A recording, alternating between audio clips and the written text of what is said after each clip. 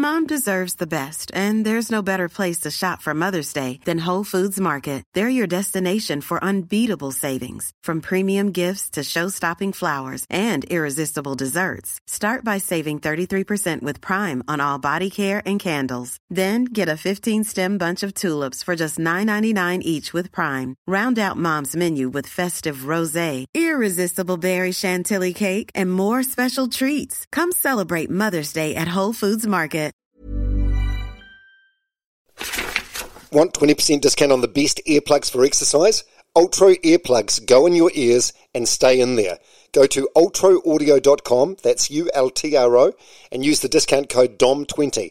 That'll save you around $35. That's ultraaudio.com, ULTRO, and the discount code DOM20. Hello and welcome to Runners Only with Dom Harvey. On this episode, Joseph Sullivan.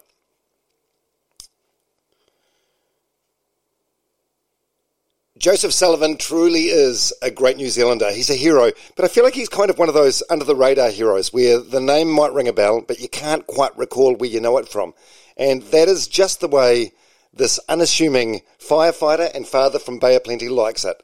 Joseph won an Olympic gold medal in 2012 for rowing. He retired prematurely in 2014 after being screwed over by Rowing New Zealand, something which broke him and took him a while to recover from. We get into that in the podcast.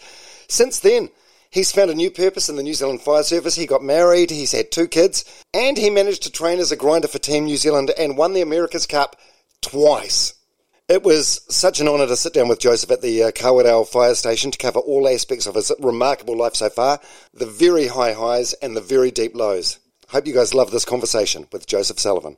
Hey, Runners Only, yeah, let's get it started. Hey, this is Runners Only with Dom Harvey. Fast paced, slow and steady, anywhere you coming.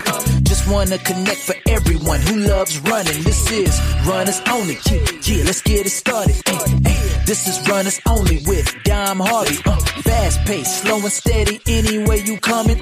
Just wanna connect for everyone who loves running. Hey, Runners Only with Dom Harvey. Runners Only with Dom Harvey and Joseph Sullivan. G'day, mate. Yeah, how you doing? Doing very well, thank you. So we're in one of the offices at the Kawerau Fire Station? Yep, that's the one. And this is work, this is home. Yeah, it's a different kind of situation being able to do a podcast at work, but it's cool. Yeah, now your boss warned me on the way in that if there's a call out or some sort of like siren or emergency that we're going to have to pause this. Yeah, literally the tones will go down and I'll just shoot off and jump in the truck and we'll be gone. But what's the likelihood of that? Can you go for weeks without a call out or is it not? Yeah, we can go weeks or a month without a call out, but then some days we have 3 or 4 and in a set we can have up to 10. So yeah, it's a varying kind of situation depending on weather and conditions and what people are doing out in the public. It's quite a humbling job, isn't it? It's a very rewarding job, but I'm guessing here no one gives a flying fuck about about what you did 10 years ago, what you did 2 years ago.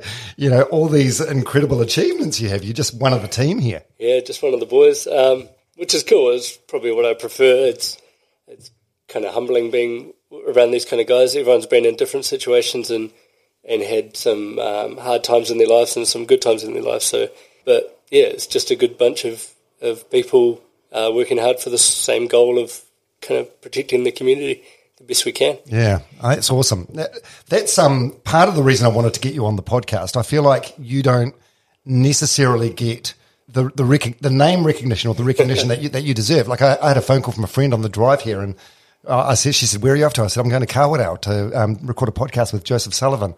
And she said, "Oh, the name rings a bell." And I'm like, this guy won a gold medal in 2012, one of the most incredible sporting moments ever. He's won 2 America's Cup. But it's just, yeah, it feels like it's one of those things. Like if you're around long enough and you win enough gold medals, people remember you. Like your Valerie Adams, your Lisa Carringtons, Eric Murray, whatever. Yeah. But you win 1 gold medal, and then I suppose it's like a flash for a couple of months, and then you sort of disappear into oblivion a little bit. Is that a fair thing to say? Yeah, I guess it kind of depends. I guess at the London Olympics, there were so many of us that won at the same time, which kind of minimises the impact of what you've done. But at the same time, it's not anything I've ever chased, being famous or being recognised or anything like that. I almost enjoy the fact that people don't know who I am. When I walk down the street, I have a bit more privacy and can kind of just enjoy what I've achieved and get on with life. Yeah, so you won a gold medal in 2012 at the London Games? London Olympics, and that was with Nathan Cohen? Yep. Yeah. So what was the sport? What was the event? The men's double sculls and rowing. It was called the sporting moment of the decade because you guys weren't sort of even in the medal hunt. I watched it on YouTube just the other day. I forgot how good this was. You guys were so far behind, and in the last 500 metres, you just smoked everybody. Was that sort of the strategy of you guys? Were you always a come-from-behind duo?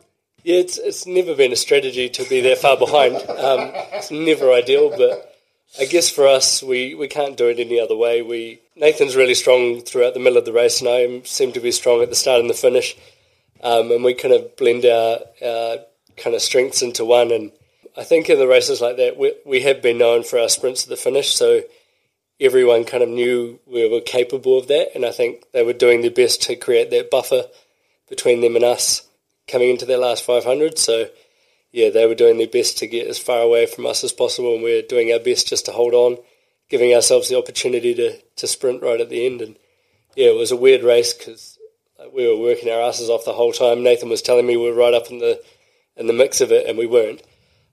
He's quite good at painting a good picture to keep me motivated. Is this during the race? During the race, yeah. I can't see anything, so I'm literally at the back of the boat looking backwards, so I can't see anyone.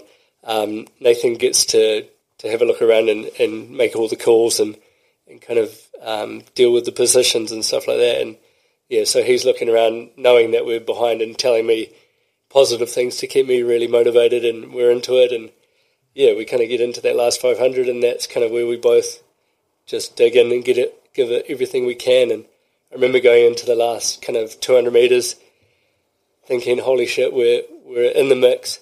And I was thinking, holy crap, we're going to get a bronze medal. How cool was this? And crossed the line, and I was pretty stoked. I was like, holy shit, we just got a bronze medal. And then it wasn't until we looked up at the big screen and like, holy shit, we've actually won. So, but did Nathan know straight up? He must have known all along that you won a gold? I think so, yeah. I think at the end he knew, right, because he could see what was kind of happening. But are you guys both so fucked to speak at that point? So, pretty much. In that last 500, like our visions are disappearing, and kind of you're just not aware of what's around you, and you're so focused on just trying to get that boat across the line. I didn't really take in that we'd actually passed anyone. You look completely spent. Yep. You look happy as well. Did you think that you were like a third, maybe? Yeah, so I was pretty stoked with third, and then you can actually see the moment on TV, like on the video, when we look up at the screen, we look left, and then we're like, "Holy fuck, we've just won!" How good! Oh my god, I've got goosebumps with you retelling that story. You can't have been surprised though, because you guys won the world champs in 2010, the world champs in 2011. So you must have been going in as the team to beat. Like if you looked at our history, we were the team to beat, but our lead into the Olympics was pretty terrible. We had a really bad run in the World Cups, the two previous World Cups before going to the Olympics. I think we got maybe second to last in the first World Cup, and then how far before the Olympics are we talking? Like a couple of months or something? 6 weeks. Oh, okay. Yeah. What was happening? Were you just off form, or? I think we'd gone through such a massive training block back in New Zealand, and we knew we'd put ourselves in the hole, and we were prepared for it. We thought we were mentally. And we were just doing everything we could to get ourselves in a good position. We did a winter series here in New Zealand before we left, and the selectors took us aside and absolutely just ripped us to pieces, saying we're not where we should be, we're crap, we shouldn't have been going. Like, what are we doing? And for some reason, although we were just knackered from training, and then you think you're mentally prepared, but then someone in that position to come and say that to us just before we go overseas for our biggest event really put a spanner in the works mentally for us. And we were kind of, I don't know if we panicked, but we started trying to figure out like what was going wrong, and we started looking in all the wrong places, and we started changing our settings, and we swapped seats in the boat for a little bit, and like we just did stupid shit that we should have never done, and we should have just relied on what we'd already been doing in training, and just remembered we're all doing it for the right reason. Yeah. We kind of threw all that stuff at ourselves, and it kind of just blew us out a bit mentally. And then we were almost fighting each other, not like physically fighting or mentally fighting or abusive, but we were both trying to work so hard that we'd stop gelling as a team. And you start sort of blaming each other almost for... Yeah, but you're almost blaming each other without saying it, which is worse. It's getting more internal. And That just comes from a place of frustration though, right? Yeah, pure frustration. And it didn't even need to happen though. That was the thing. Like, it was purely from someone commenting when we were at our lowest, like physically, just because we've been training so hard, to throw that at us. And then all of a sudden we start thinking about stuff that's not even an issue. And it took us so long just to get back on form and realise nothing was actually wrong, and we had all the potential we needed to do what we had to. This was like 10, 11 years ago that this happened. It feels like it would be unacceptable now in the environment we're living in and the awareness that we've got about mental health and high-performance sport. Yeah. Shit, you guys must have been... You look back now and you're pissed off with it? Does it make you angry? I don't know. It's one of those things, it kind of... Although it was shit at the time and it was really frustrating and all that kind of stuff was happening, the result we got once we started figuring out just going back to basics was so much more impressive, and it kind of just got us fired up again. Like with all that shit going wrong and us not really gelling together, things were going really bad. We were training in Belgium and it had rained for like probably 6 weeks straight. We'd be biking to training in the rain, rowing in the rain, coming back in the rain, and it was just depressing. And things our coach was saying to us weren't helping either. Like, we were almost getting really pissed off at each other for things that didn't exist. And one day, me and Nathan, training solidly and living in the same room and biking to training together for a solid week, and we didn't actually talk to each other once. Like, we were that bad at that point. Like, we didn't hate each other, we were just frustrated and we didn't know what to do. But we were with each other for 24 hours a day. And the air must have been so thick, though. Yeah, it was. How do you not end up coming to blows and having a punch-up in that sort of environment? I don't know. Or was there still like a deep-seated love there between you think? I don't know if it was love, but it was more, I guess it's more respect. Like, we both knew the goal we wanted, and we both knew we were working as hard as we possibly could to achieve that goal. And, like, as frustrated as you can get at each other, you both know you're in it for the same thing. So that respect and all that was still there. And it wasn't until one day we kind of just came to a heads, and it wasn't even angry, it was just like frustration. And we decided, what the hell are we doing? We're just going to go back to basics and sort it out. And then we had another chat and we're like, we need to get out of here. So me and Nathan rented a car. We were going to take a weekend off. We'd been training for so long, and we thought, screw it, we'll go find some sun. So we thought we'd drive from Belgium into France. We'd stop at a hotel. And my geography is terrible. How far?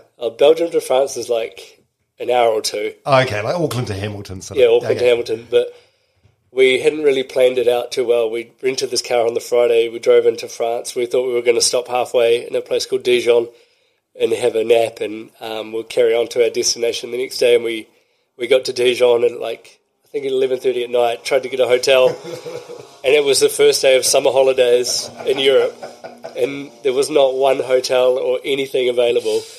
So we were like, screw it. So we both took turns at driving and the other sleeping, and we literally drove, I think we drove 1,200 miles or 1,200 Ks. We drove from one side of France to the other, and we ended up in Marseille at like 5:30 in the morning. And this is before your cell phone had like Google and all that, like internet. I don't even know, like we must have gone to a bad part of Marseille because it just wasn't that pretty. And we just looked up places that were really good, and Marseille was one of those places that everyone's like, oh, it's amazing there. So we turn up in Marseille and we're like, this is a bit crap. So we find the local McDonald's, get our computers out again, and we're like, Google best beaches near Marseille, and we found this tiny little beachside town. And we drove for another hour and a half, turned up in this town, got a hotel, and it was just sunny, and it was just such a good mental relief for the both of us. We were away from our coach, we were away from everyone else in the training group. I'm guessing in that lengthy car ride, like the silence was broken, you would have been chatting with each other, I suppose bonded by your disobedience? We were kind of chatting, but also like we got so tired that we had to have turns of driving. So one was sleeping, one was driving. So kind of got to Marseille, to this town in the little seaside town. I can't even remember the name of it, but it was amazing. And we went down to the beach. We had our bikes with us, so we had our bikes and a tiny little car driving across France. And we just went for a bike ride. We found this little yacht and went for a sail and went for a swim. And just the mental break from being outside of a training group that was so stressed and focused on the Olympics was literally everything we needed. We had a really good break, had a really good sleep, had some real good food, and then the next day we took our bikes into the mountains and did a bit of a bike ride around there, had turns driving to the top of a hill while the other descended, and yeah, it was incredible. And then if one of you asked off or something, you would have been sent home in disgrace. Yeah, we were very cautious. We knew brakes on all the way down. We knew what was on the line. We definitely weren't doing our normal descents, but I think it was just the fact we were away from everything and we were just two guys just having a good road trip. Just a reset. Yeah, just two mates. It was back to normal. It was really cool. And we chatted about everything and nothing. And yeah, we had a few weird situations. Like we get to one town and we needed to refuel and no credit cards were accepted. So we had to figure out how to do stuff like that. But it just kind of added to the trip and it was just good fun. And we literally turned up late that night. We had to drive all the way back.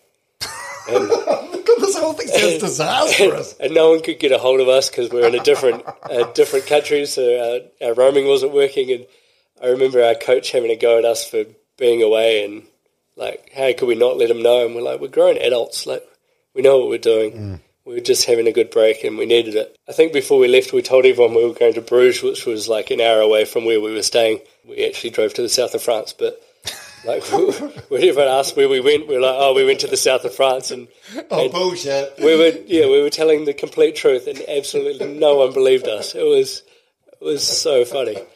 Yeah, you needed like Instagram so you could check in. Yeah, but literally after that one weekend, we were on fire again. Like we went into the training pieces the next day and no one could touch us. We were back and it was such a good feeling to just be on form again.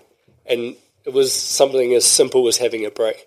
Like when you're mentally down and you're mentally drained and everything's just crushing you, not physically, but just mentally in your head, having a break and switching off from that and just resetting was the best thing that had ever happened to us. And I think if we had not done that trip, there was no way we would have won.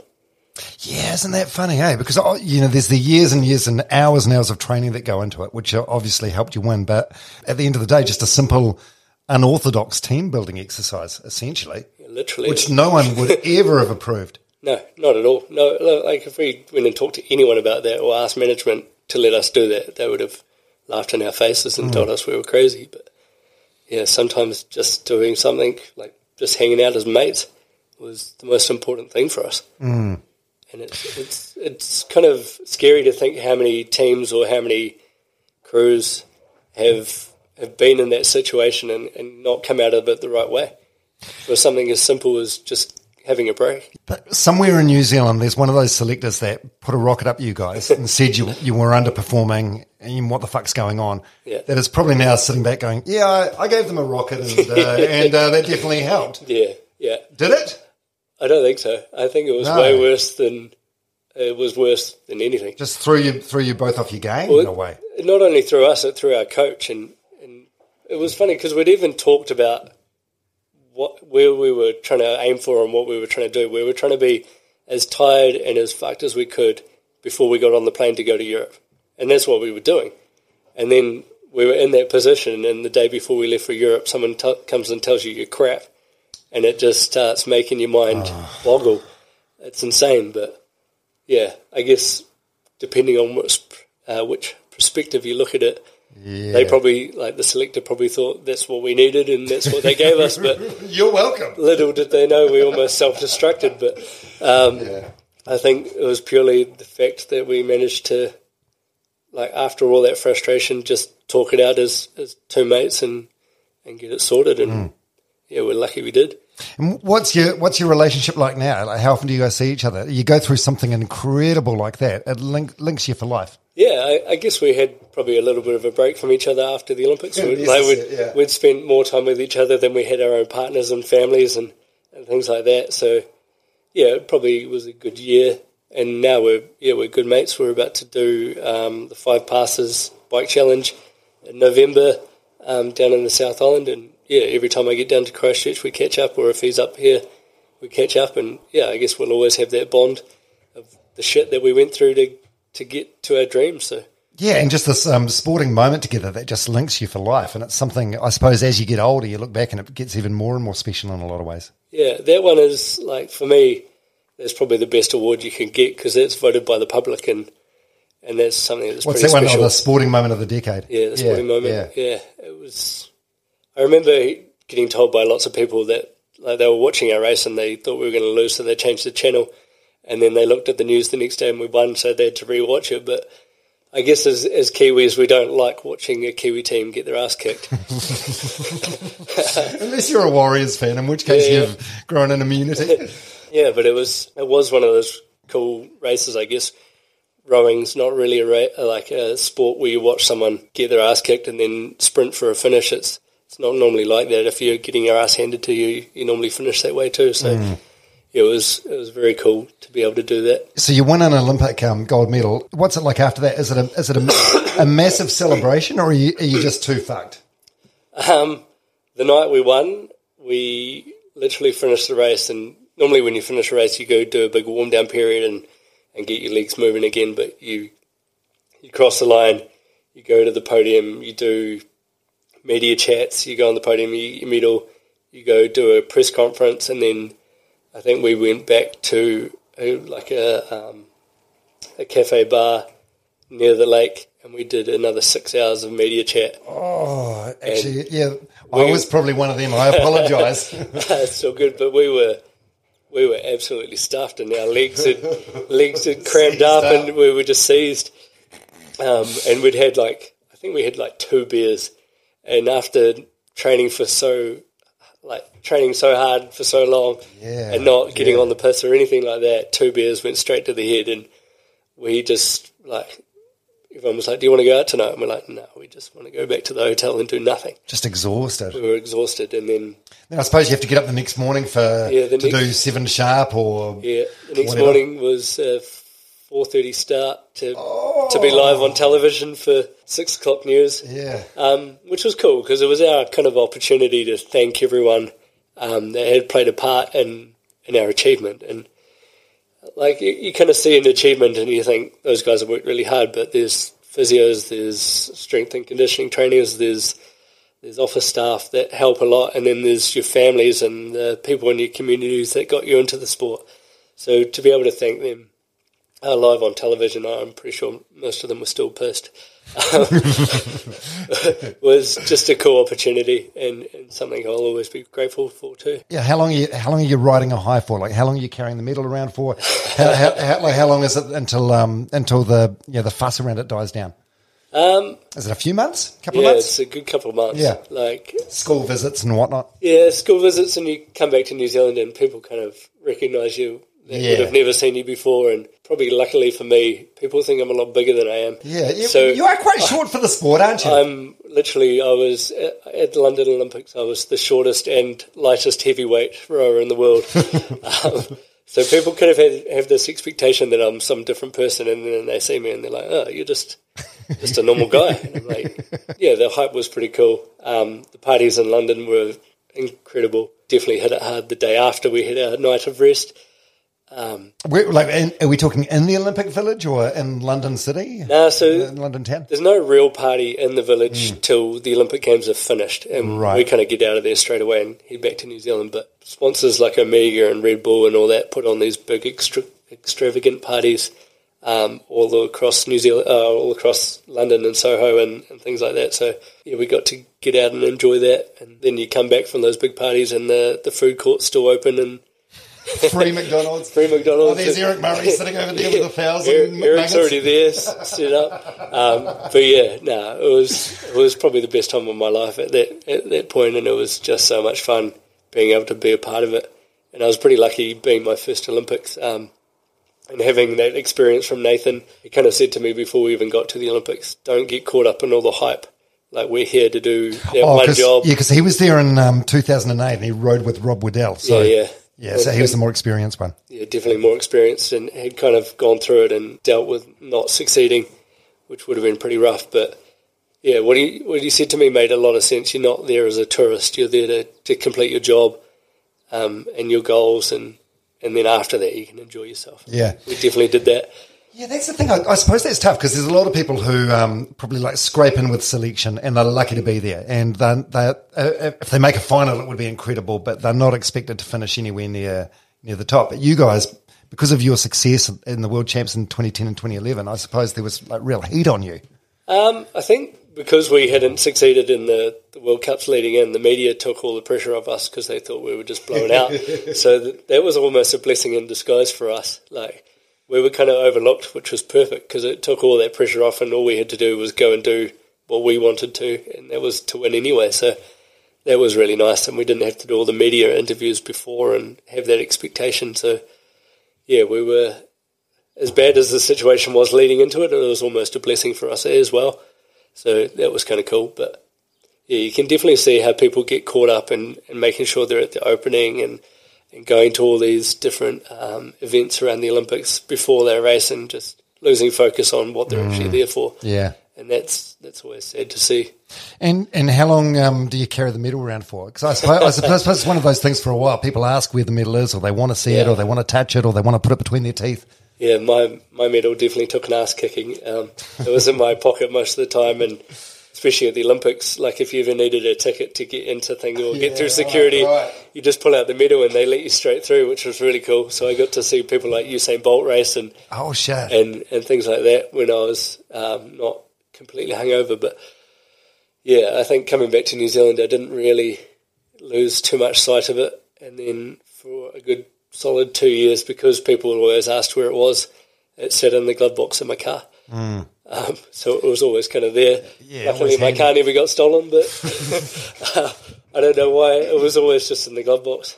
And so what happened then between like 2012 and 2016? Like I suppose what I'm asking is like why did you and Nathan Cohen not become like Bond and Murray or and another any other like iconic Olympian that backs it up 2 or 3 times? Yeah, I think after London, we kind of both talked about, Nathan said he wanted to have a break from rowing and was going to have that. And then I talked to the management and they kind of told me I could have 4 months off before I needed to be back in the team. So we were both kind of doing our own thing for that little bit of time. And being under all that stress from rowing together for so long, we weren't the best of mates, but we had that mutual respect. But he went off and did his thing and I kind of went off to enjoy having a break, and Mahe asked me if I wanted to do the coast to coast, and I thought that was pretty cool, so I was training for that. And then a month into my break, my coach came back and said I need to be training again because everyone's going really fast, and I was like, I don't really care. Oh, is this 1 month into the 4 month break? Yeah, 1 month into my 4 month break, I got told I need to be back training because everyone's going really quick, and I'm like, well, that's really nice, but it's 4 years till the next Olympics. Like, we don't need to be on form yet. Yeah, you got to peak at the right time. Just give me a bit of time. And he kind of just started putting the pressure on me to start training again. And reluctantly, I think after like 6 weeks off, I started turning up at training again, and that was just demoralising. I just didn't want to be there. I wasn't enjoying it because I didn't come back when he told me to. I wasn't getting put in the crew boats, and I was getting chucked in the single, which I didn't enjoy at the time, and I just really hated training for that whole summer. My coach became a selector, and it all kind of started going downhill from there. He was telling me we needed to do all this stuff, and I was like, okay, sweet. So I was achieving everything he wanted me to achieve, and I just wasn't doing it with the same vigour that he wanted. And then all of a sudden, it came to trials. I was pretty keen to be in the quad because the double wasn't really happening. And he literally just wouldn't put me in the crew boats for training, and then came to trials and my trials just went to shit. Pretty sure they were just trying to get rid of me at that point. I'd said something to our coach during the season that all the guys were feeding to me because they thought I'd have some rapport with him.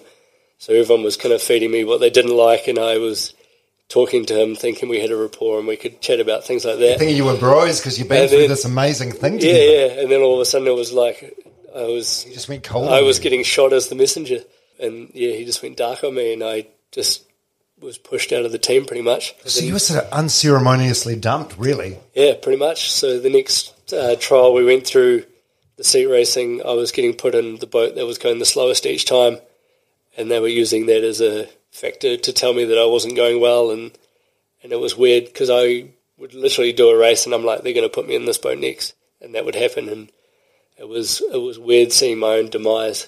Are you saying and recognising this from the benefit of like a lot of hindsight, or could you sort of see it happening at the time in slow-mo? I could see it happening as it was happening, and it was really demoralising. And then come to the naming of the team, and I didn't get named, and then I get named as a reserve. I kind of sucked it up, and I was like, right, we've still got 3 years till the next Olympics. Like, I can come back from this. I've been tested before. Just go with it. So I went and did the single as the reserve for the team, and then they tell me I wasn't expected to achieve anything. Like, they know I'm just the reserve for this thing, and then I get made to race as the single, and then they use those results against me the next year, saying that I went crap in the single and I didn't deserve this and I didn't deserve that. And I'm like, I just spent the last 4-5 years trying to perfect my technique in a double. Like, I wasn't a single sculler anymore. Yeah, from that, it was another crappy year of training in summer, and then came to selection again, and they named me as a reserve, and I was like, nah, I'm out. So you left on, I guess, on your own terms in the way, but you were sort of like pushed in a way. It was a pushed retreat, I guess. You must have felt just such a sense of betrayal. I was disillusioned. I didn't know what to do. I was completely lost. Yeah, it was probably the hardest thing I've ever had to do. Yeah, how was your mental health through that? It was terrible. Yeah, really? Yeah, I remember finishing, and I just, because I'd thrown all my eggs into one basket, like getting to the Olympics was everything that I'd focused on. I kind of went to university, but it wasn't for me, and I was like, screw it, I'm just going to put everything into rowing and get this medal and see what happens from there. Yeah, when you say university wasn't for you, it was just like the studying aspect of it.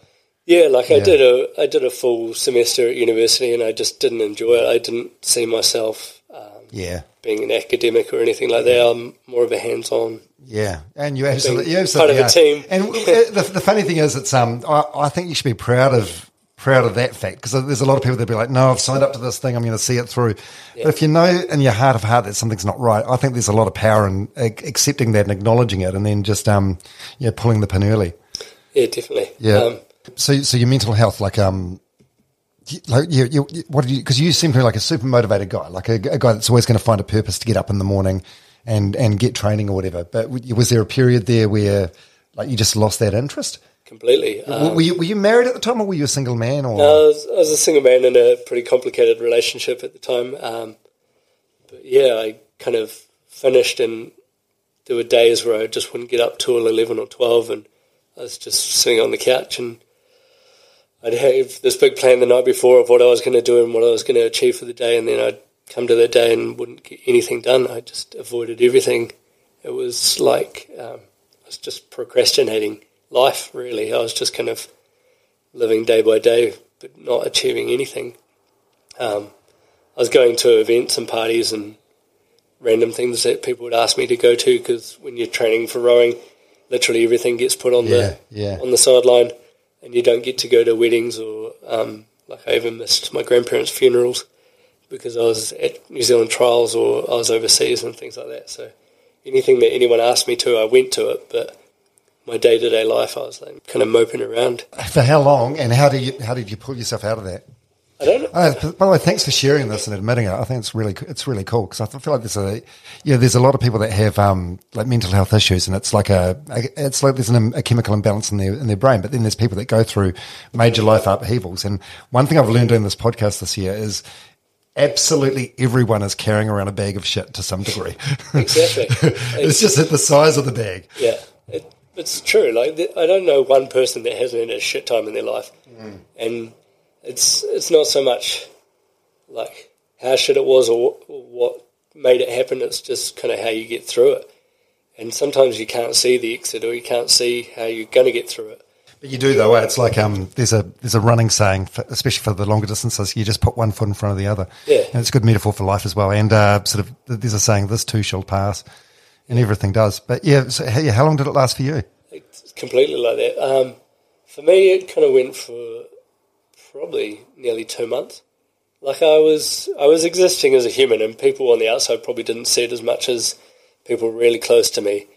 Because did you have quite a good mask? Are you quite good at just the old yeah, nah, I'm all good? Yeah, pretty much. I think it's just the New Zealand way. Like everyone asks you, and you're like, oh, I'm all good. I'm just trying to reassess what I'm going to do, and you kind of can talk your way out of it. But you do. You come up with like a just a one sentence sort of explanation, don't you? Yeah.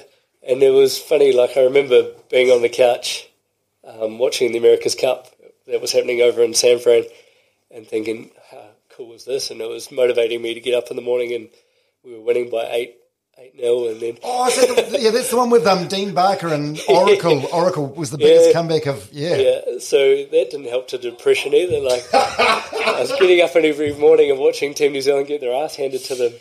That's right. That was the start of the rivalry with Jimmy Spittle. All they had to do was win one race, and I just remember watching that, thinking, "What the hell? Like, this is fucked up." But I kind of got through that. I suppose those mornings you're thinking, well, at least I'm not Dean Barker right now. Poor Dean. Yeah, it was a funny thing watching the America's Cup from the outside, and what you think about it and what you feel about it when you're watching it as a supporter, and then being in the team later on is a completely different thing. But we will get to that. Sorry, we'll carry on. We've been speaking for like 40 minutes already, but it's such a massive life you've had, and I think it's really, really good to hear that you had this massive high and this massive dip, and then more massive highs again in the future. I think it's encouraging for a lot of people. It sends a message of hope. So through that time, like, did you get any professional help? Did you get any counselling? You try any drugs or anything? Not recreational prescription. No, I didn't get into any drugs or like support drugs. Want 20% discount on the best earplugs for exercise? Ultra earplugs go in your ears and stay in there. Go to ultraaudio.com, that's ULTRO, and use the discount code DOM20. That'll save you around $35. That's ultraaudio.com, ULTRO, and the discount code DOM20.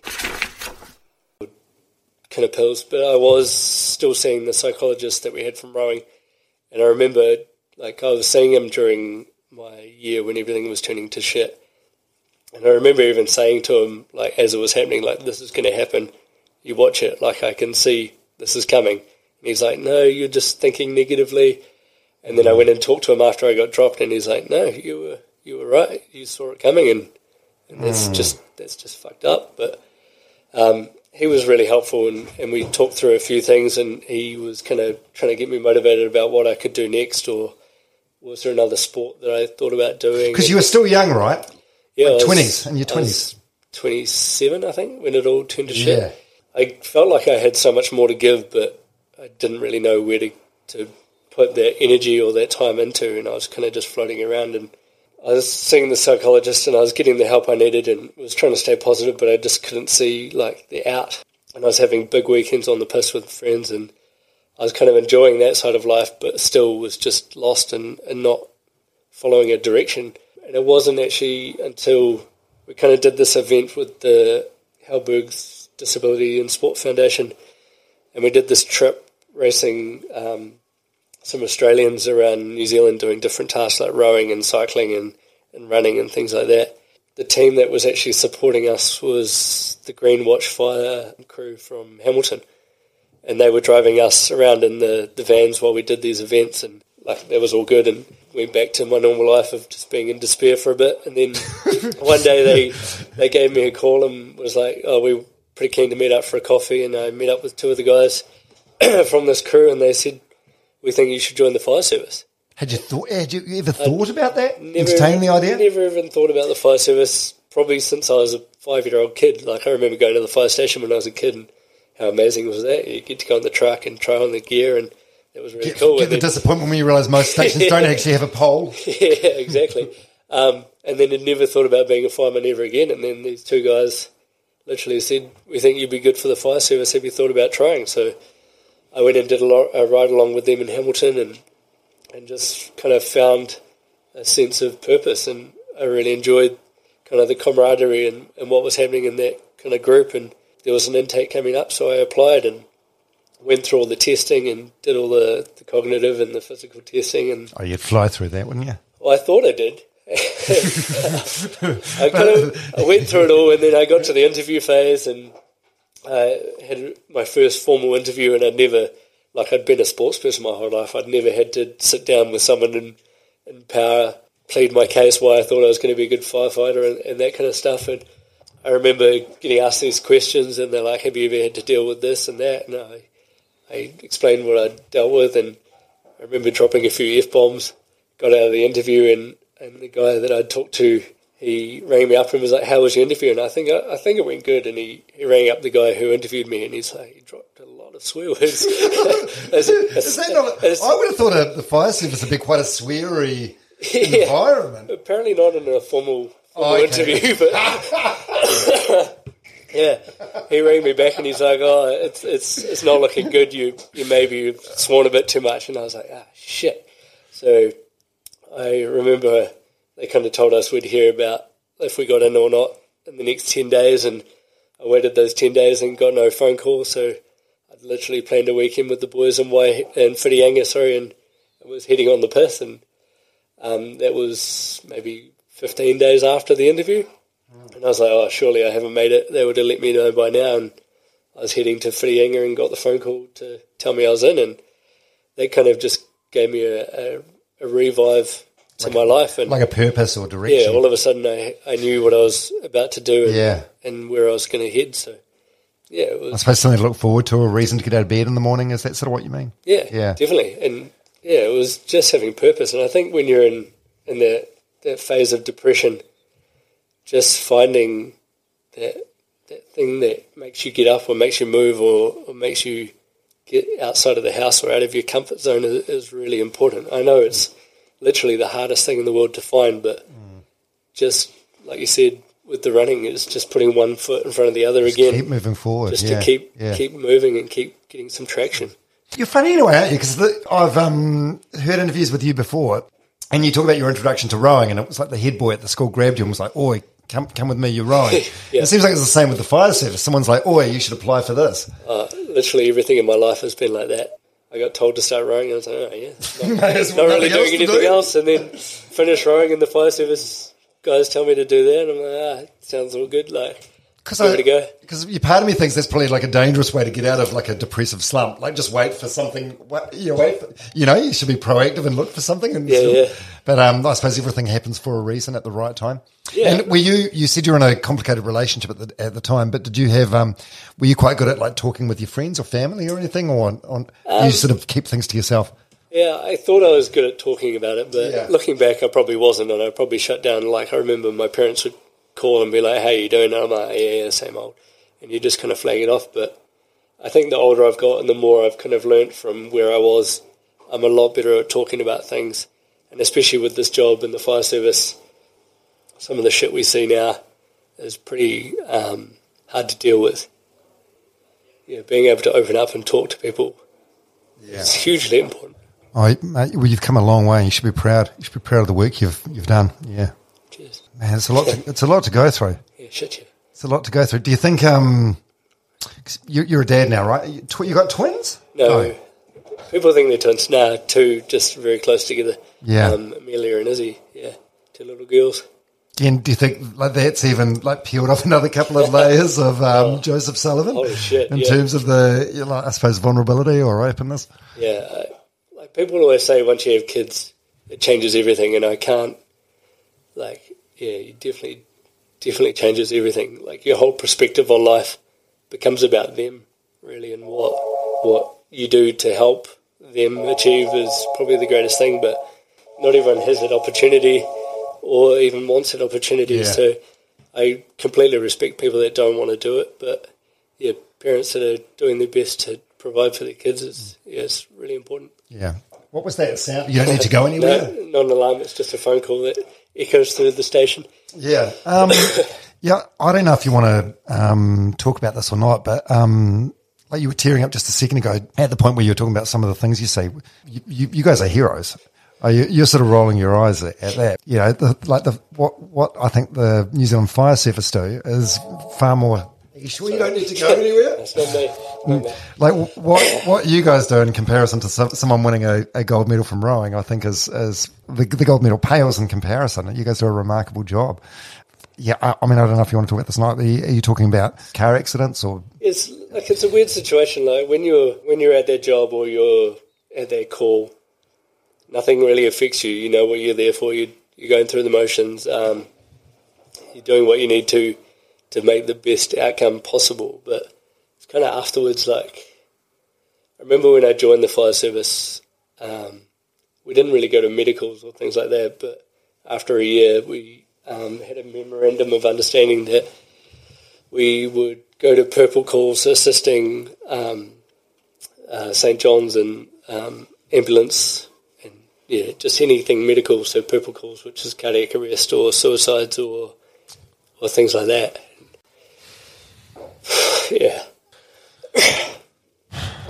Yeah, I mean, I don't know how you process that or deal with that. Like, is there a good counselling team or support here? I think. Or do you talk about it with each other? Or? Yeah, you definitely talk about it with the boys, and you kind of you almost have some black humour about it, and you kind of. So it's a coping mechanism. It's definitely a coping mechanism. Like if someone turned up and heard what we said about situations we went to, you'd think we're all insane. But I think if you don't do that and you don't distance yourself from the shit you've just seen, it would crush you. And like even now, like I don't think about it much, but like if you do look back and the list just grows of shit that you've seen, and it's pretty hard. Yeah, compounding. Yeah.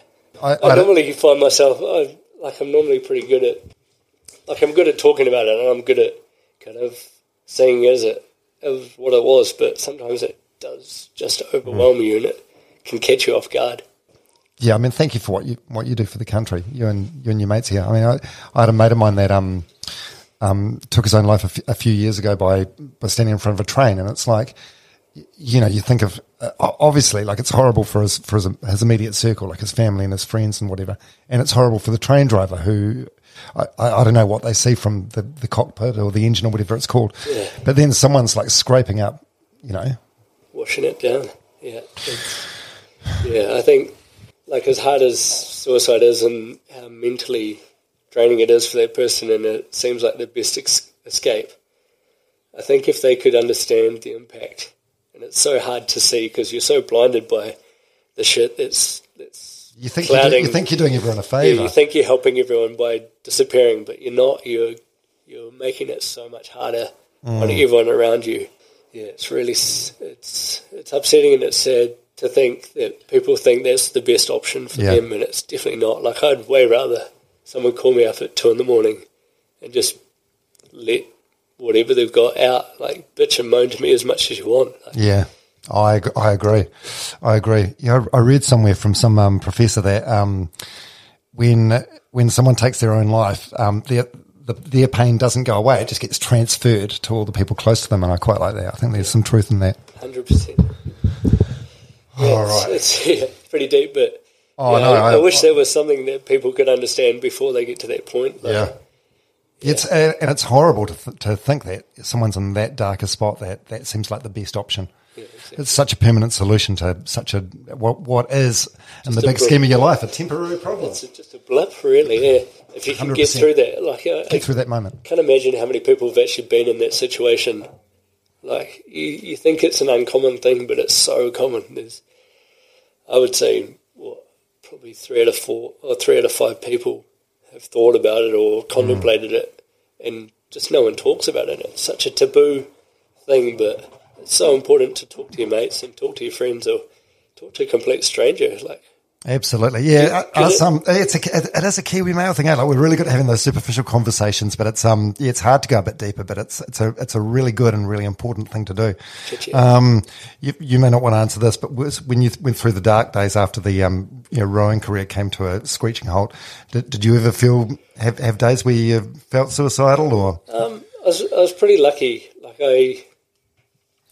as dark as it was, I was never like I knew my life was worth something, and I was never in that. Like I got dark, but I never got to that point where I thought, like, this is the way. I always kind of knew I was going to come out of it. I just didn't know how or when or what to do about it. But yeah, I think growing up as a kid, I got teased a lot at school, and I kind of learned to deal with that kind of situation a bit better. Did you? What were you teased about? The big ears? Yeah, pretty much. No, I'm kidding. Being short? It was all part of it. Like I was really into my sport as a kid, and I was really active, but I went to a primary school where every kid was kind of from a family that was quite well off, and then my family wasn't that well off, and we were kind of just battling through life. And it's nothing to be ashamed of. I kind of look back at it and was like, why the hell would people be like that? But kids are just mean. Oh, they are. Are you talking like primary, intermediate? Yeah, it was primary school, but kids are unintentionally mean. And I think assholes. No empathy. No empathy. They're evil. Yeah. And you see like little toddlers, even younger, they're so selfish. Like sharing doesn't come naturally. No, empathy is something you learn, but definitely going through primary school and getting teased, and you look back and think, man, that kid was an asshole, but they didn't know any better. We're all kids. It was just what happened. Everyone just wants to be part of that group, and if someone's teasing a kid, then you just jump on. It's that pack mentality. Yeah, you just join in. So, yeah, I kind of went through that, and I think because I reacted badly when I was getting teased, and I lashed out and fought back, and I was very quick to lose my temper, I just became a target, and it kind of just carried on from there. But I think had I not gone through all that shit, and I was the youngest of 4 siblings, and I think my older brother teasing me, and he may have had some issues from my sisters, and I was kind of the punching bag at the end. Yeah, I was the punching bag at the end of the line. Yeah. So when it got to school and someone teased me, I lashed out real quick, and I think as shit as it was as a kid, it taught me so much more resilience as I got older, and I think it made me stubborn, and it made me more driven for sport as I got older. So yeah, even in my darkest days, after getting dropped from rowing, suicide was still never an option for me. Oh, that's so lucky. In some ways, they're probably tools that maybe helped you. Yeah, definitely. I've got some friends on Facebook now that they'll comment on posts and whatever, and I'll be like, you motherfucker, you made my 4th form year hell. Like, you were a major asshole to me. Yeah. It sticks with you, right? It definitely sticks with you, but I think it's how you can use that to benefit yourself as well. So I remember it being the shittest time of my life when I was a kid, but then as I got older, I used that to drive me. When I was doing sport, I used that to prove people wrong. I hated being told I couldn't do something. And my coach, my coach at high school knew that. Like, he would literally come down when I was putting my boat on the water, and he was like, "Look, everyone's a lot better than you. You're probably going to get your ass kicked. Just do your best and see what happens." I'd be like, "Fuck you!" And I'd go out and smash the race and win it by a mile, and then he'd come back and he'd just be smiling at me. And I was like, so he knew how to push your buttons. Just knew how to manipulate it. Like, right. Yeah. He knew what would piss me off, and then I'd just prove him wrong. And yeah, it was kind of funny looking back. Like, I didn't really know he was doing it at the time, but now that I know, you can see it. You can see what he was doing, and I'm like, it's that easy to do to people, which is scary. Yeah. So easy to manipulate people to get what you need. Yes. Yeah, manipulation is a good word. They probably call it psychology. Yeah. Wow. I guess if it's a positive thing, it's psychology, and if it's a negative thing, it's manipulation. Yeah, it's hard though, because it's like years later, when just before you went to London for the 2012 Olympics, where you won that gold, and the selectors said, "Oh, you're performing shit." Maybe that's what they were trying. Maybe that was a level of manipulation. Yeah, you'd hope so. Otherwise, they're just being assholes. Yeah, bullies. Yeah. Man, we've been talking for 59 minutes and we haven't even got to 1, let alone 2 of your America's Cup wins. So how did that happen? You mentioned before that, like the rowing and like the fire service, that sort of just came into your life at the right time? Yeah, so when I was on those kind of dark days, after rowing had kind of finished, a guy called David Slyfield, who was part of the High Performance Sport New Zealand kind of team, he was doing a study on Olympians and medalists and was trying to figure out, like, is there an X factor as to what makes us who we are and what drives us to achieve and win medals and things like that. And we just had probably a good yarn for a good 6 hours about everything that had led into what got me to the Olympics and how we won and things like that. And he was also working with Team New Zealand at the time for the San Fran campaign, and I can't remember if it was before or after, but he literally just said to me, "You'd be a really good fit for Team New Zealand. Have you ever thought about that?" And I was why did he think you'd be a good fit for Team New Zealand? Because you were in a 2-person team. Yeah. So you go from a 2-person team to a very, very big team. I think it was just the structure the and mental side of it, like just how I'm not 100% what he saw, but I'm glad he did. And maybe it was just your ability to just do what you're told, and they say do this amount of work, and you just do it like a workhorse. Yeah, potentially. I definitely didn't always do what I was told. we were always trying to push the boundaries and figure out different ways to do things, but I think that might have been part of it too, because I know that the team mentality in Team New Zealand is never status quo. It's always trying to find a new option or a thing that's going to make it better or faster or easier or anything like that. But yeah, I had these big chats with David, and then he kind of said I'd be a good fit for the team, and had I ever thought about it? And I was like, yeah. But then nothing really happened for probably 2 years, and I got into the fire service and went down that path and moved up to Auckland because that was the only place to get a job in the fire service at the time. And literally I was on my way to work one morning and David rang and was like, Team New Zealand are looking for some people. I'll put your name down, so expect a call. And next day I got a call from Glenn Ashby, and that was kind of it. He asked me if I wanted to come down and have a look at the team and give it a go. So I went down and started doing some gym sessions, and we were at that stage. Team New Zealand had pretty much fallen apart after San Francisco, and there was pretty much a core bunch of guys and girls left that were kind of trying to build the team back up from nothing. And a borrowed test boat off the Italians that weren't going to compete that year or that campaign, and we were putting that together at the time. And yeah, I was just literally, I was going and doing my full-time job as a fireman, and then on my days off I was going down to Team New Zealand and training with them and helping out wherever I could. And I probably did that for a year before I actually got a contract to join the team, and that's when we put the catamaran together, and yeah, it was on that whole path. And yeah, I was pretty lucky to be a part of it kind of when they came up with the idea of cycling, and I was involved then. So I started doing a lot of the testing for that and kind of going down that path, and we had to keep it a massive secret for as long as possible. Oh yeah, because so your role in Team New Zealand's a grinder, and that's traditionally done by hand movement. Grinding, but yeah, you sort of reinvented the wheel in a way. And yeah. So I'm not very good at explaining. I skip past things very quickly, but yeah, I got hired not hired, but I got brought into the team to be a hand grinder and doing that, and then all of a sudden, like I was pretty fit from rowing, and in my past, we did a lot of cross training as cyclists, so I was a good person to be testing out the situation there. But in terms of transferable skills, what is it? Just a good aerobic engine or what? Yeah, pretty much. Rowing makes you, I don't know if you can get much fitter than being a rower. Like it hits not only your legs, your back, and like it literally hits every part of your body. And you could, like, I did it for 14 years nearly, so my base fitness was pretty incredible back then. It's a lot harder now that I'm getting older, but when I was nice and young, I could kind of do whatever I was doing and do it for a long time if I needed to. Yeah, so doing a lot of the testing for the cycling was hard work, and it was done in a little container to keep it secret, and yeah, it was. What do you mean a little container? Well, like a shipping container. Really? Was it actually? Yeah. So we had this test bike in a shipping container that run a few hydraulic pumps, and yeah, we were testing how it would work and if it would work. And it definitely doesn't work like you think. Normally when you're on a bike, you're moving forward, so there's inertia. But when you're on a bike moving a hydraulic pump, the top and the bottom of the pedal stroke are dead. So it was adapting to that and learning.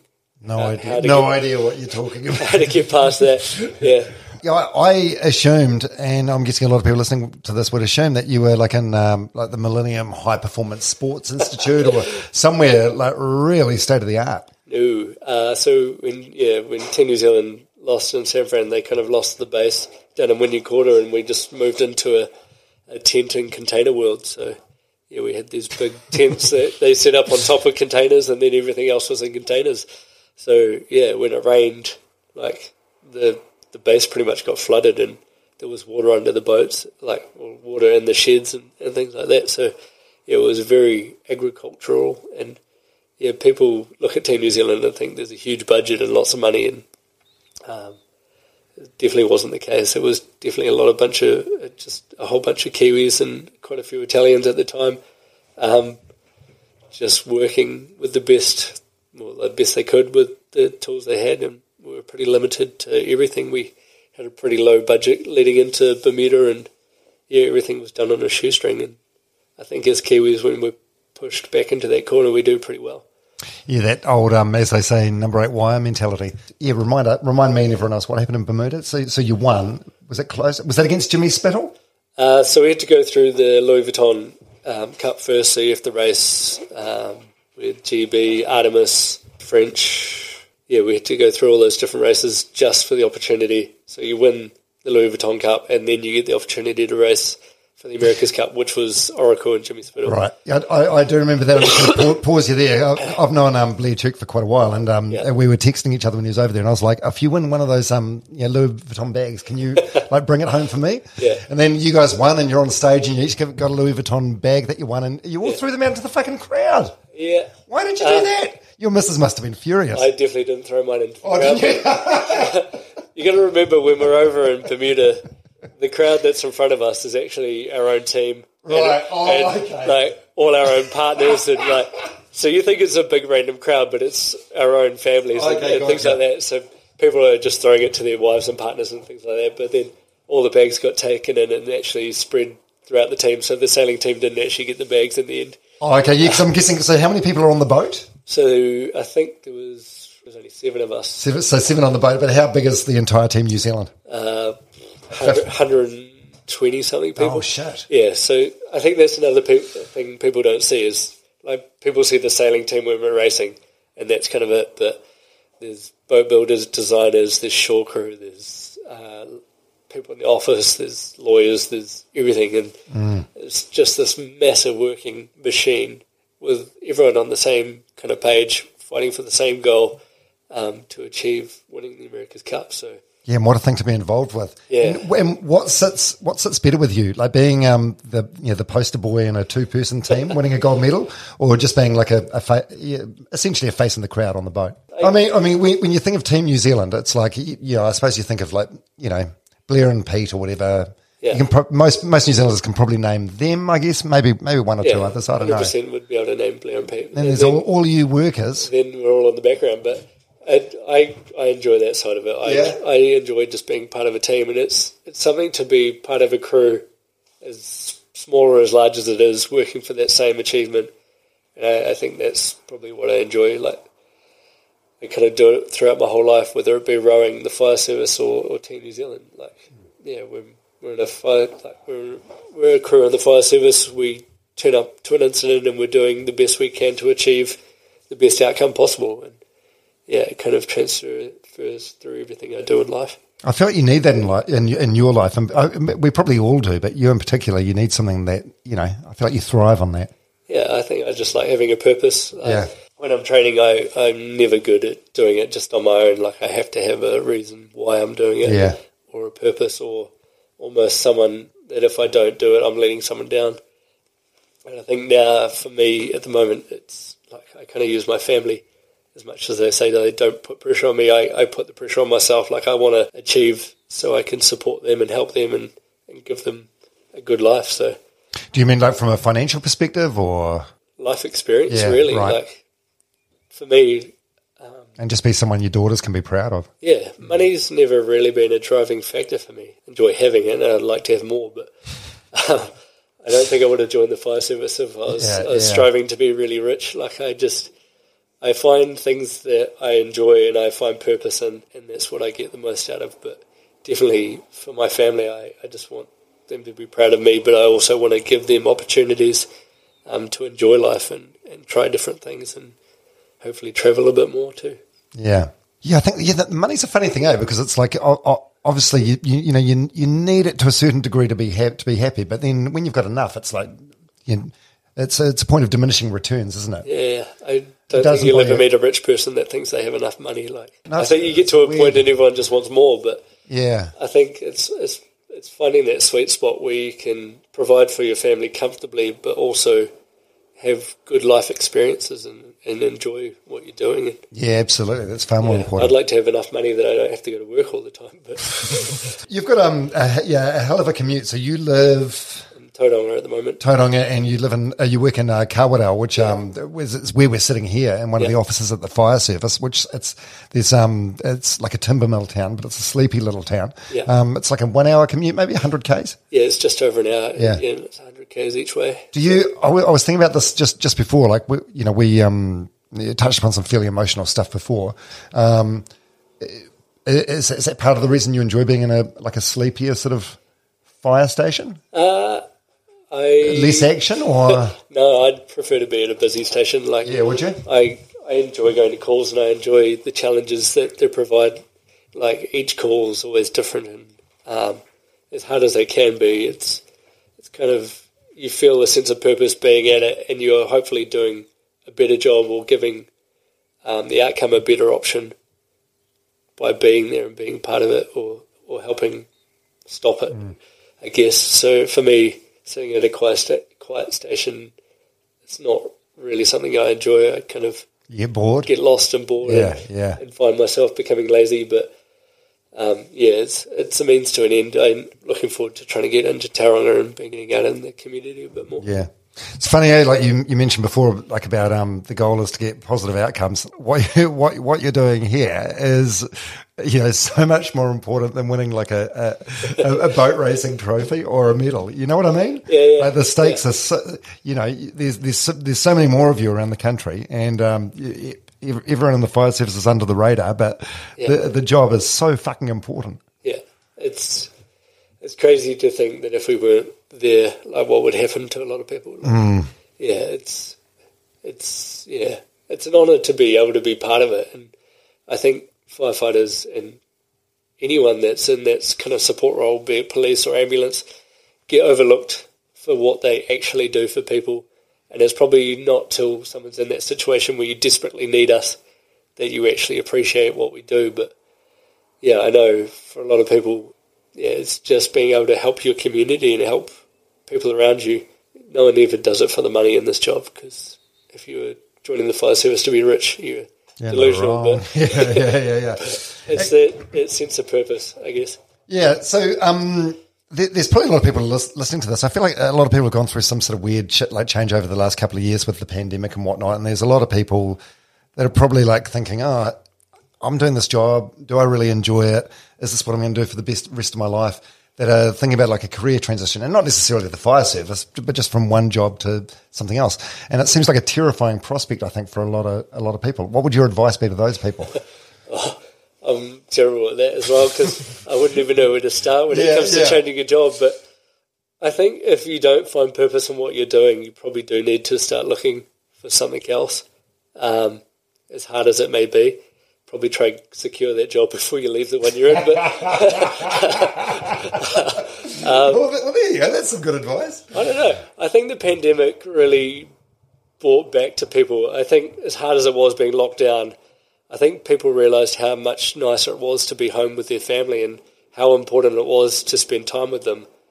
And I think that's what businesses are struggling with now, is people going back to work and they're realising, I actually really enjoyed being with my family. Like, why am I doing this to myself? Like, everyone goes to work to make more money, to provide better for their family, but people forget that their family just wants them around. They would rather you be there than be at work for 100 hours a week. So finding that work-life balance is really difficult. And I think everyone's having to adjust to it, whether it be businesses and or employees. Yeah, I think it was a bit of a reset for people, and a chance to reassess your priorities. And also, now everyone knows that you can actually work from home effectively. Yeah, very effectively for a lot of jobs. Not so much for this job, but definitely for a lot of jobs, working at home and being able to pick up your own kids from school is really important. Yeah, hugely so. So how old are your kids now? 3 and 1.5. Oh shit! So they know nothing about you. You're Wow. Oh, they're in for a treat. They have no clue, which is like quite fun. Like my daughter's... They wouldn't even know what an Olympic gold medal is. No, like my daughter pulls it out and smashes it against the window. Like, Have some respect. yeah, my wife put all my medals in a vase one day, and I was like, "What are you thinking?" Like my oldest, when she was about 1.5, pulled them out, just started smashing them against the vase and shattered the vase, and I was like, "That was always going to happen." But yeah, to her, they're just playthings and they're like tokens, I guess, some toys. But yeah, hopefully one day they kind of can be proud of me for what I've done. Well, I think they definitely will be, but I think their proudness of what you've done on the water is going to be eclipsed by just how proud they are of the job you've done as their father. Hopefully, yeah, that's the most important thing to me. Really. Oh, 100% it is. Yeah, I can tell you're super proud of them. And you and I have followed each other on Instagram for a while, and I see you playing on the trampoline with them and stuff. Seems like you're doing the dad thing pretty well. Yeah, I probably enjoy that the most. It's something cool about when you get home and they're just excited to see you. And then all of a sudden they're very excited because they know that you'll jump on the tramp with them or you'll take them biking or the massive list of things that they want to do with you, even when you're naked or just finished a massive training. They don't see all that kind of hurt, but yeah, it's just sucking it up and doing it. I really enjoy it. Yeah, that's good fun. That's got to be the weirdest sort of juxtaposition, I guess, like having like a hard day, and a hard day at work for you is a fucking hard day, and then going home to just that like unconditional love and necessity is love and disrespect. yeah. They don't give a fuck what I've done at work. They just Daddy's home and we're going to go play on the tramp now. So yeah.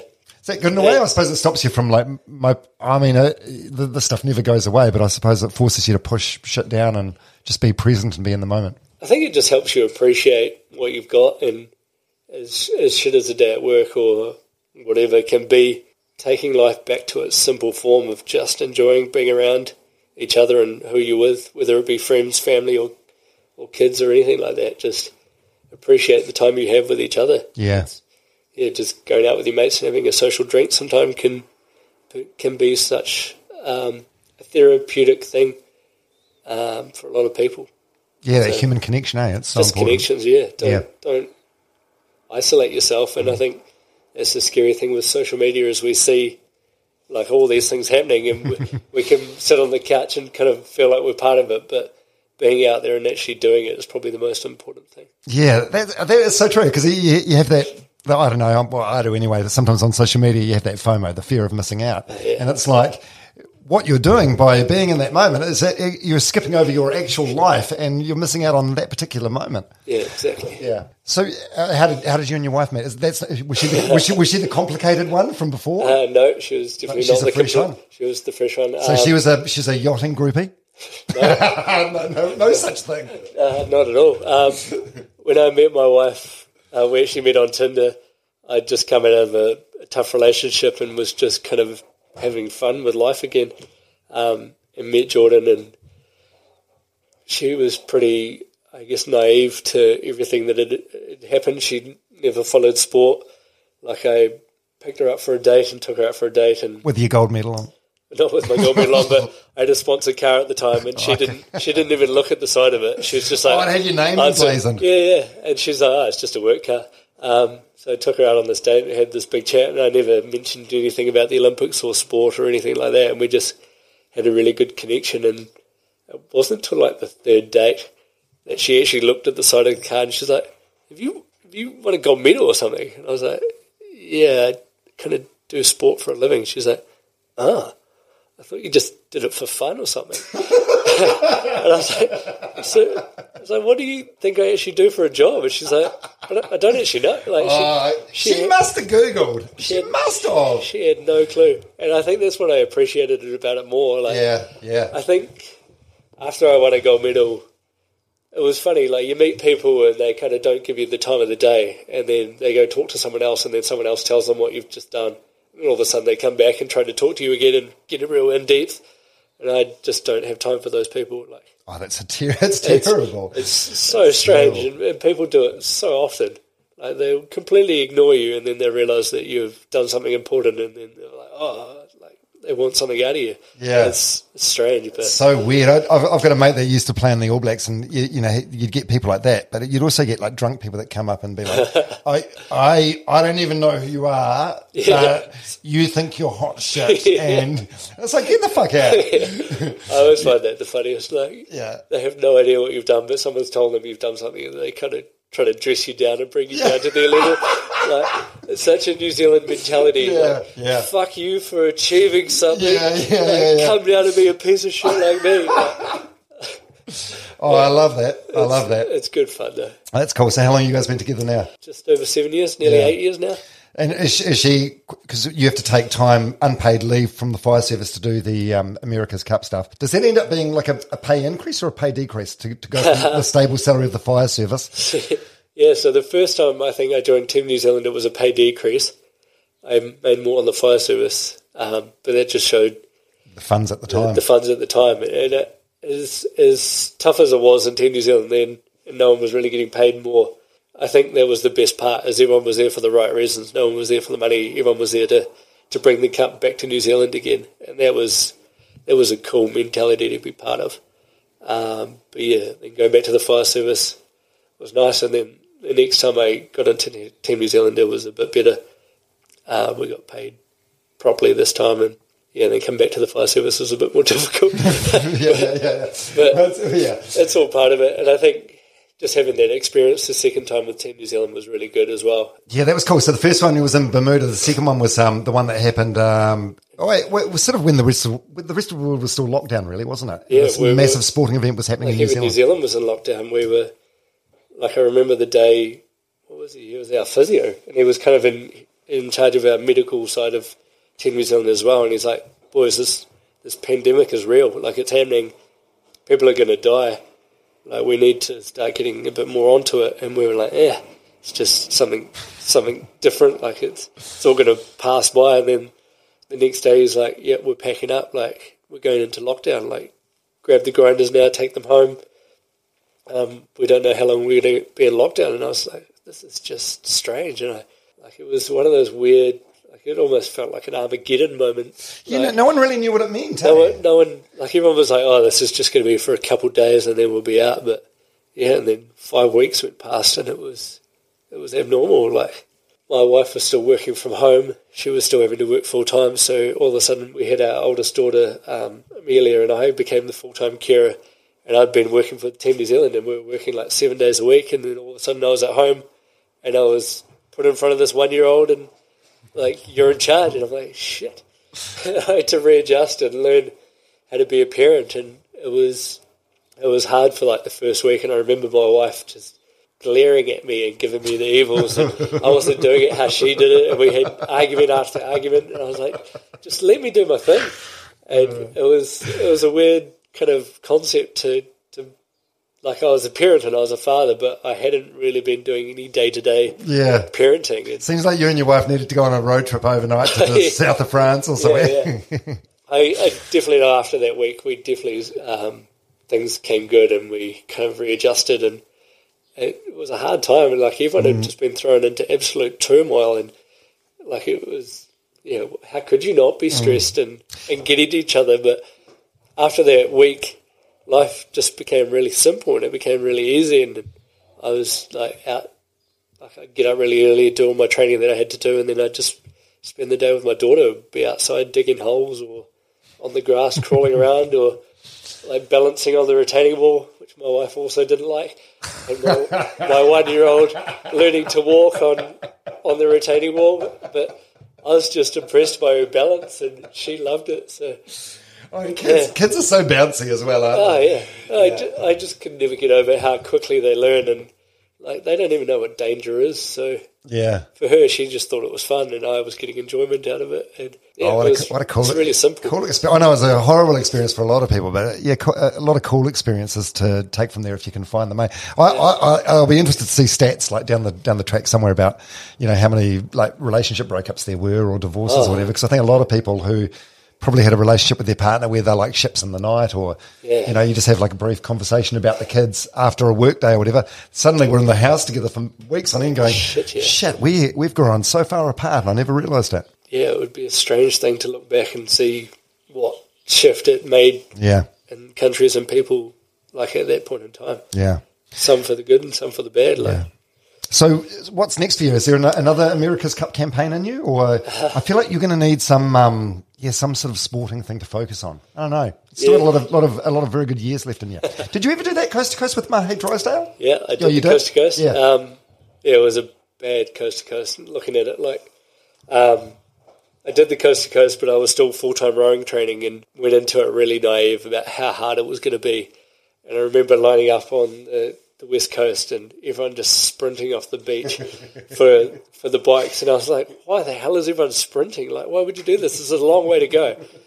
And then once I got to the bike and saw the lead group had disappeared and I was with this bunch of old people that were just doing it to achieve it. And I was like, that's why you sprint? I was in this slow group and just trying to, like, rally them up to move forward. And because the peloton thing in cycling or like riding in a bunch makes it like a lot easier, doesn't it? Like 20% or 30% easier. It makes it so much easier. And if you can sprint off the beach and be with that fast group right off the bat, then you're literally an hour or two faster by the time you get to the run, and then it all kind of compounds if you leave it. So yeah, I went into it really slow and thought I'll take my time and I'll achieve, and then halfway through it was like, why the hell did I do that? I could go so much faster. But don't worry, Mahe. We'll make up time on the kayaks. Yeah, I actually, because Mahe ran off and he got on the front group, and I managed to catch him on the run, and I just had destroyed myself trying to catch him.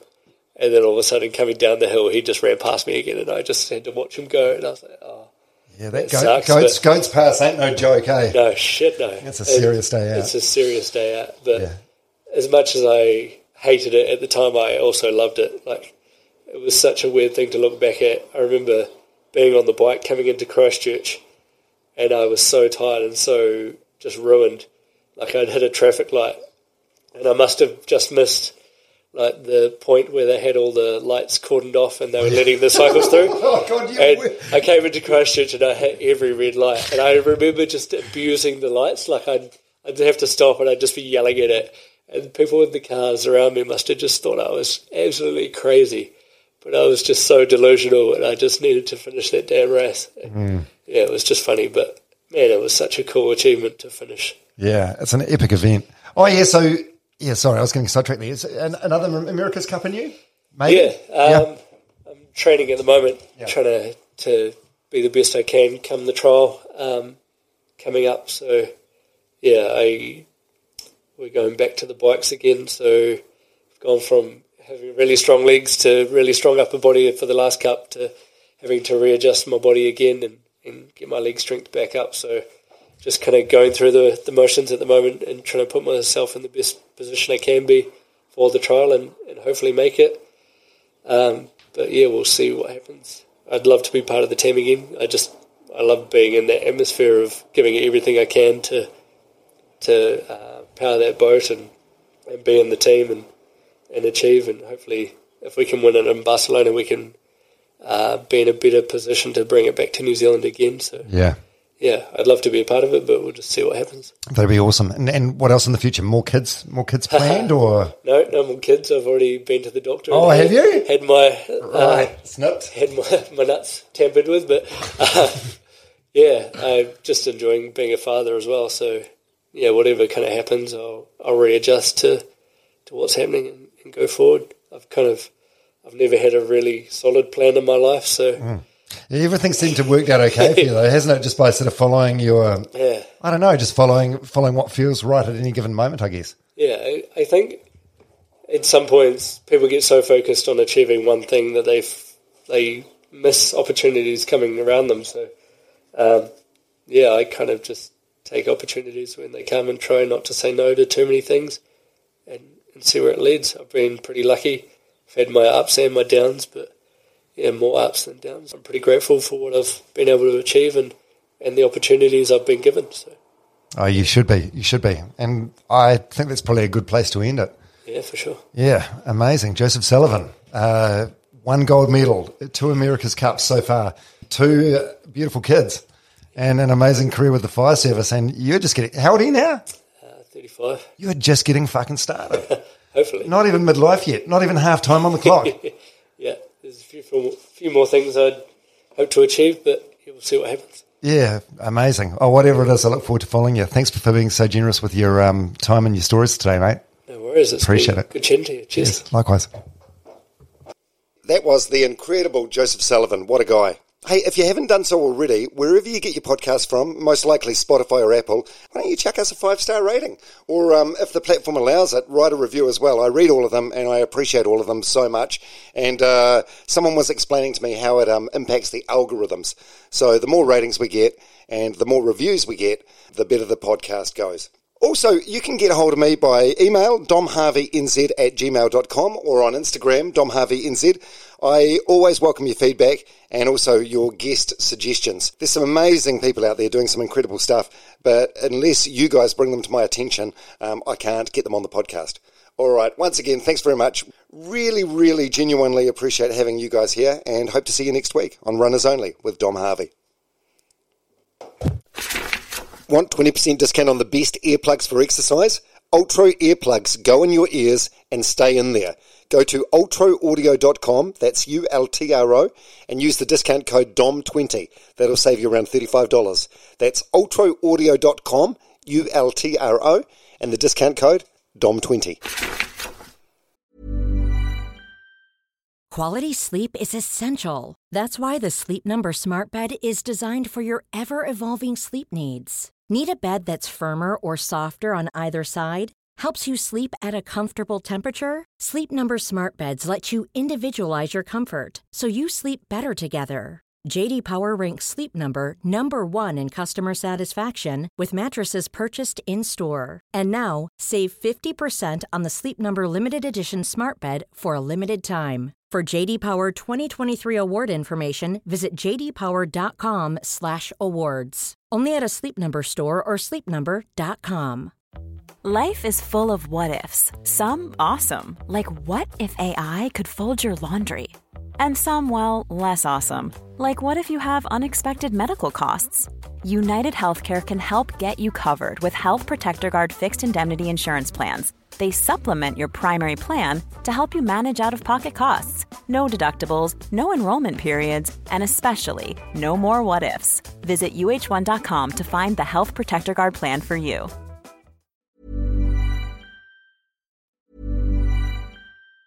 Ever catch yourself eating the same flavorless dinner 3 days in a row? Dreaming of something better? Well, HelloFresh is your guilt-free dream come true, baby. It's me, Keke Palmer. Let's wake up those taste buds with hot, juicy pecan-crusted chicken or garlic butter shrimp scampi. Hello Fresh. Stop dreaming of all the delicious possibilities and dig in at HelloFresh.com. Let's get this dinner party started.